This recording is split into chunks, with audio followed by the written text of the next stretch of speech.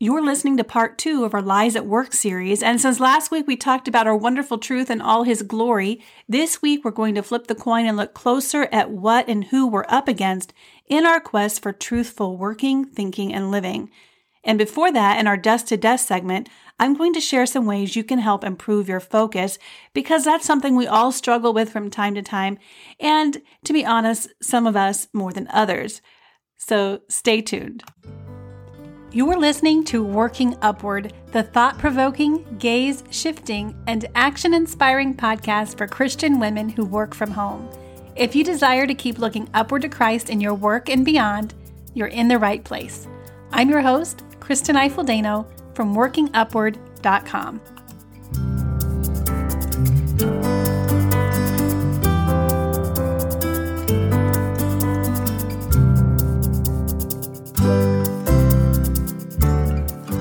Hello there. I am so glad that you are listening in with me today. I am excited about our topic.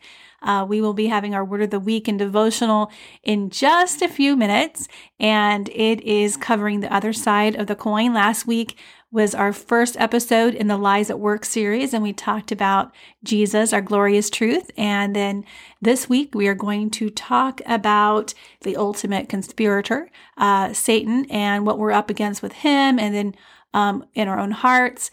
Next week, we are talking about strategy, battle strategy. And then the last week in the series, we are closing our summer series with specific lies that we struggle with here in the work at home space. And then we can take what we've learned leading up to that episode and apply it. Now, before we get into that, I like to start every episode with a desk to desk segment. And that's just when I share a few things that I think will be helpful for your work. And today's theme is all about focus and how we can focus better in our work. This is something I have struggled with for a long, long time. I may struggle with it a little more than the average person. It's taken me a while to pick up on that, but I mentioned this to my mom, who has since, after I've graduated, has been accredited for teaching. She's retired now, but she's taking classes on things about, ADHD and things like that. So when I mentioned this to Mom, she said, "Oh yeah, you know what? I've kind of wondered about you, Kristen." Wow. Thanks, Mom. But now that I'm in my 40s, I just feel like I'm not going to worry about it. I have learned to adapt with whatever issues I may have outside of whatever. So I'm going to share with you a few strategies and things that help me focus, and I hope that they will help you, even if, no matter what level you are at and in your focus issues. Okay, so the first tip I have for you is to pray.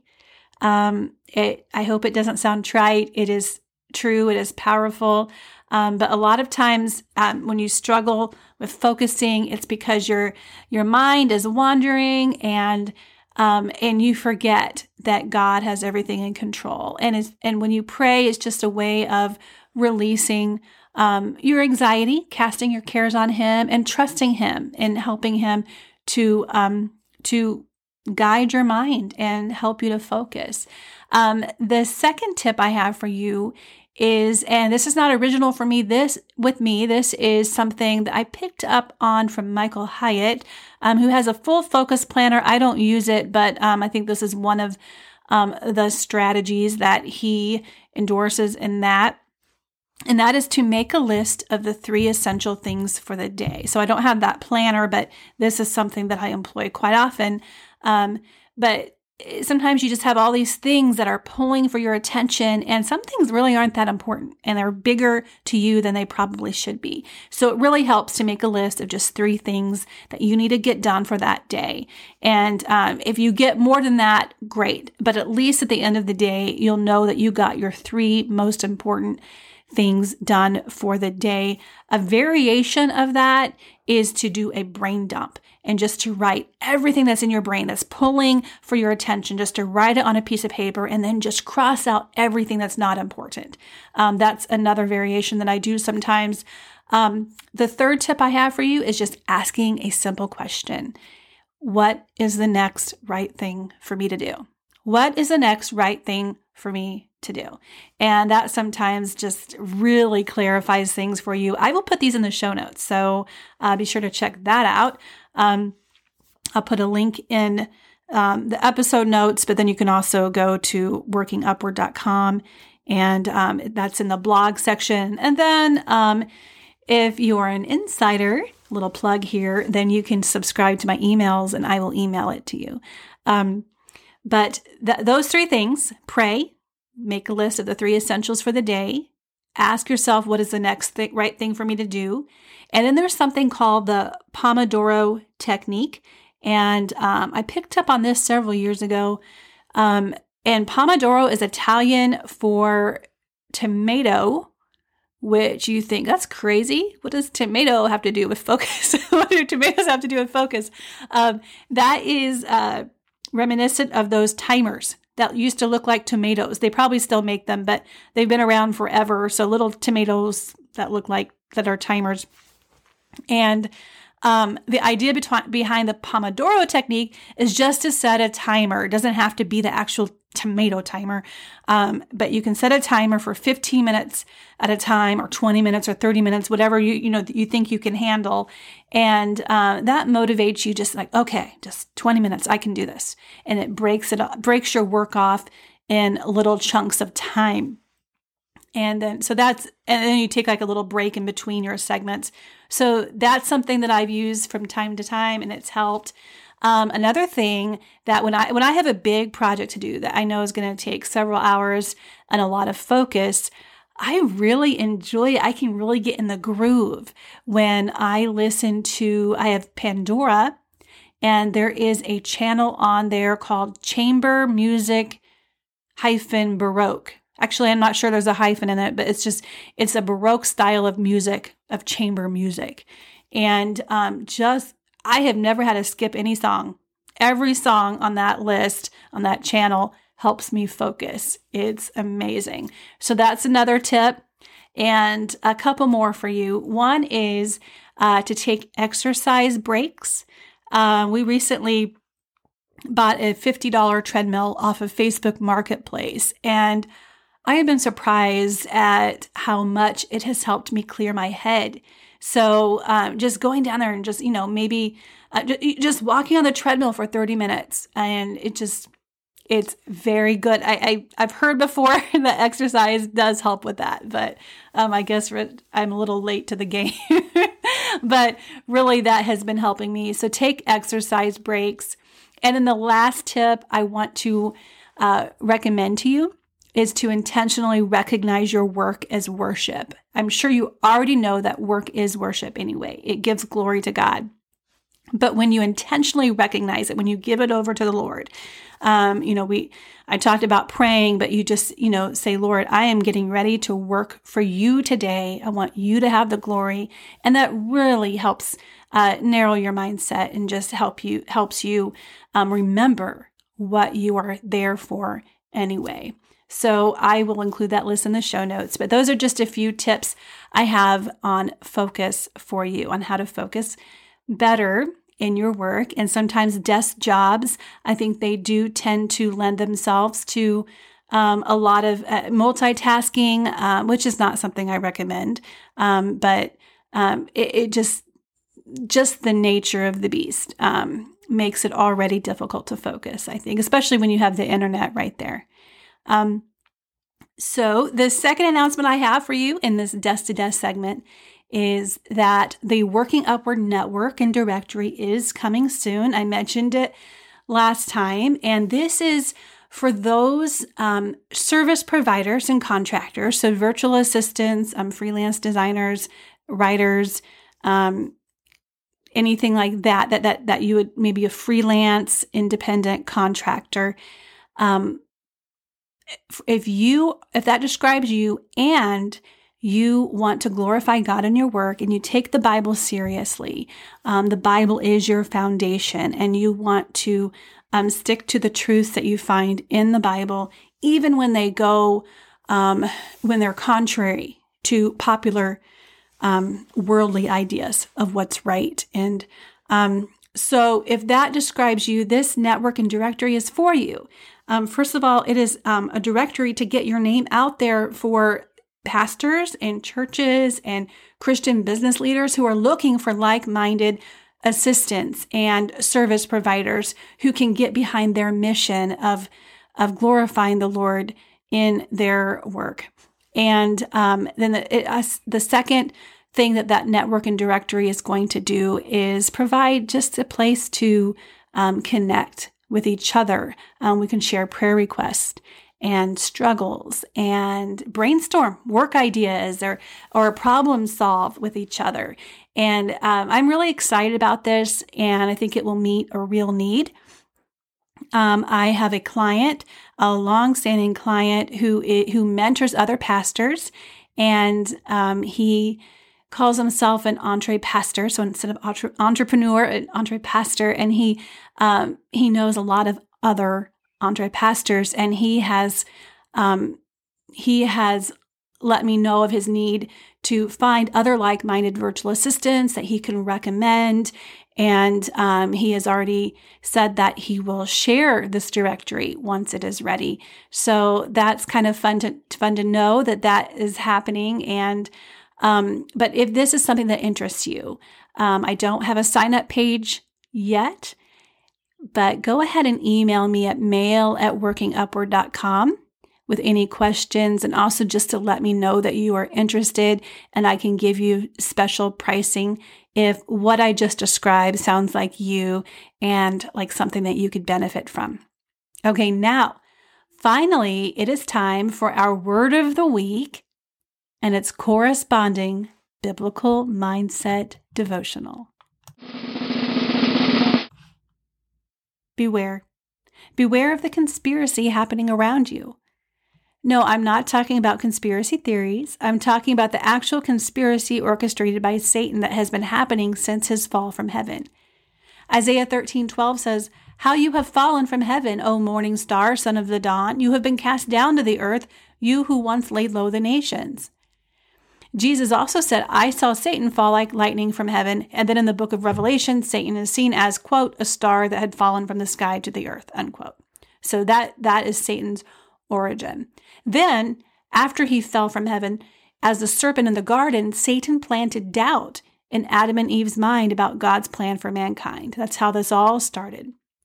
They chose to believe Satan rather than trust God, and they tasted the fruit that God commanded them not to eat, and sin came upon the whole world, passing from one generation to the next.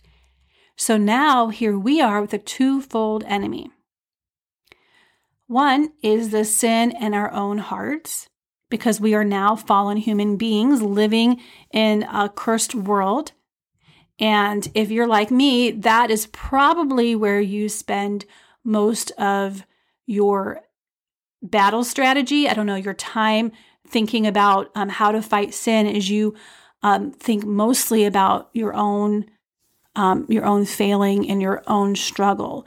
And you forget, if you're like me, that there is another side to this, but there's also Satan actively opposing you. So until God takes us home to glory, that is our mission. Well, that's not our overarching mission, but we are fighting Satan right now, as well as the sin in our own hearts. But have no fear, because there's something that we see way early on in Scripture that theologians like to call the proto-evangelium. And that's just a big word that is a compound word made up of the word proto, which means first, and evangelium, which means good news or the gospel. So in Genesis 3:15, we have the first glimpse of the good news of salvation. When God is passing his judgment on the guilty culprits, Adam, Eve, and the serpent, this is what he says to the serpent, Satan. I will put enmity between you and the woman, and between your offspring and her offspring. He shall bruise your head, and you shall bruise his heel. That's the proto-evangelium. I just like saying that word. And it's talking about Jesus versus Satan. Jesus, the seed of the woman. So Jesus will bruise Satan's head, a true death blow. Permanent, fatal. And then Satan will only bruise Jesus' heel. A small injury that is temporary. Jesus died on the cross, but then he rose again in victory over death. It was temporary. But keep in mind that death is Satan's strongest weapon, and Jesus has already defeated it. Hebrews 2:14 says, "Since therefore the children share in flesh and blood, he himself likewise partook of the same things, that through death he might destroy the one who has the power of death, that is, the devil." Going back to Genesis 3:15, the proto-evangelium, what did Satan do with this prophecy when he heard it? Well, he began strategizing. He has sought to undo this prophecy ever since he's known about it. This is the great conspiracy that I refer to in the title. Okay, even though Satan is told that he will not win, he has been a maniac in denial for these thousands of years. Todd Hampson, in his book, and I will link this in the show notes, The Nonprofit's Guide to Spiritual Warfare, refers to this as the seed war. And he lists several ways that Satan has tailored his battle strategy to destroy the lineage of Jesus so he wouldn't be able to come and redeem us. Remember that Satan is crafty and cunning, and he is strategic. And this list really has helped me connect the dots here. I won't share everything on the list. There is some speculation, which I tend to be wary of, but I do think that Scripture gives us enough to be able to make some pretty educated guesses about what's really going on in the spiritual realm. So here are just a few things on that list. First of all, there was the murder of Abel right after Satan heard about God's plan to use Eve's seed for his destruction. Then there were plans to kill Abraham, from whom the Messiah would come. Then there was the destruction of the male Hebrew line in Exodus 1. Then there was Haman's nearly successful plan to kill all the Jewish people in Esther. There was Herod's murder of all the males under age 2 in Matthew 2. There was a temptation of Jesus. There was the attempt to throw him off of a cliff in Luke 4. And then you have the crucifixion of Jesus. So once you understand, I don't recommend being obsessed with this, or some people go really overboard when they really building their whole lives thinking about Satan. I don't recommend that. I think that Scripture has given us all that we really need to know. And the Scripture does make it clear that Satan is real and that he has had a strategy. And if you look through the pages of Scripture, you will see his strategy develop if you look at it with that mindset. So Todd Hampson, again, I'm going to read a little bit from his book because I just love this part. He says, after he shares that list, each time the enemy thought he had God cornered, Yahweh demonstrated his flawlessly omniscient and masterful planning. Every time the enemy was about to say checkmate, the great I Am would unveil a surprise game-changing move that would lead Satan closer to his own ultimate failure and judgment. Whenever Satan thought he was on the verge of eliminating the line of the Messiah, God would flip the script, leaving him completely empty-handed. This process was repeated down through the biblical ages until finally Satan could almost taste the win when a bloody, beaten Jesus hung on a gruesome Roman cross. However, the age-old enemy would soon learn that what he thought was a long-awaited windfall was actually his own undoing. The resurrection of Jesus Christ was the greatest knockout counterpunch in world history. Jesus' heel had been bruised, but in that same moment, the serpent's head had been delivered a death blow. The great dragon, that serpent of old, thought he finally had the offspring of the woman where he wanted him, only to find he helped fulfill the very prophecy he had spent thousands of years trying to usurp. Friends, Satan hasn't given up. He has ever since, so you have that, he's shifted his strategy after the crucifixion, by the way, and this is also in the book.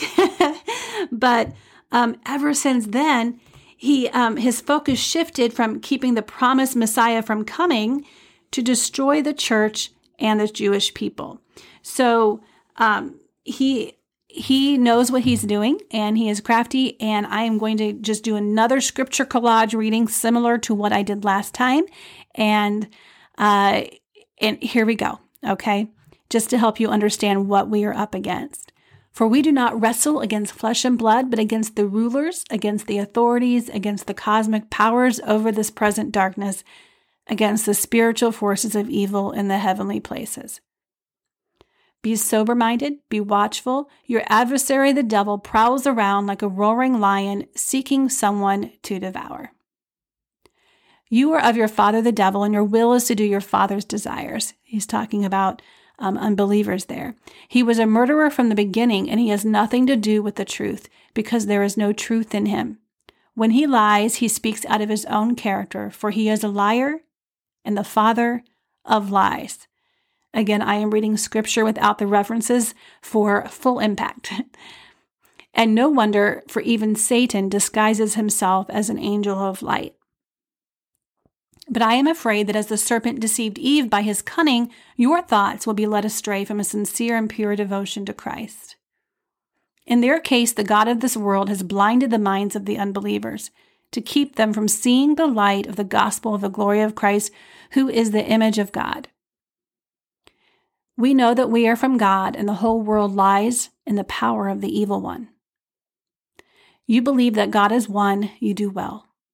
Even the demons believe and shudder. So what do we do with the sobering knowledge that Satan is real and that he is alive and kicking and seeking who he can devour? The answer is that we fight. We fight the deceiver with truth. Tune in next time when we talk strategy, and then we'll conclude the series after that with some common lies that we face in our work and everywhere that affects our work. Now, let's pray based on Colossians 3, 9 through 14. Dear Heavenly Father, I pray that we will all be filled with the knowledge of your will and all spiritual wisdom and understanding, so we can walk in a manner that is worthy of you, that is fully pleasing to you, and that we will bear fruit in every good work, and that we will always be increasing in the knowledge of yourself. Please strengthen us with all power according to your glorious might for all endurance and patience with joy. We thank you, Father, that you have qualified us to share in the inheritance of the saints in light, and that you have delivered us from the domain of darkness and transferred us to the kingdom of your beloved Son, in whom we have redemption and the forgiveness of sins. In Jesus' name, amen. Thanks for listening to Working Upward. You can check out the show notes and all links mentioned in this episode at workingupward.com, or even better, become a podcast insider. It's absolutely free, and you'll get episode-related resources delivered straight to your inbox. Workingupward.com will take you directly to that sign-up link. Until next time, keep looking up.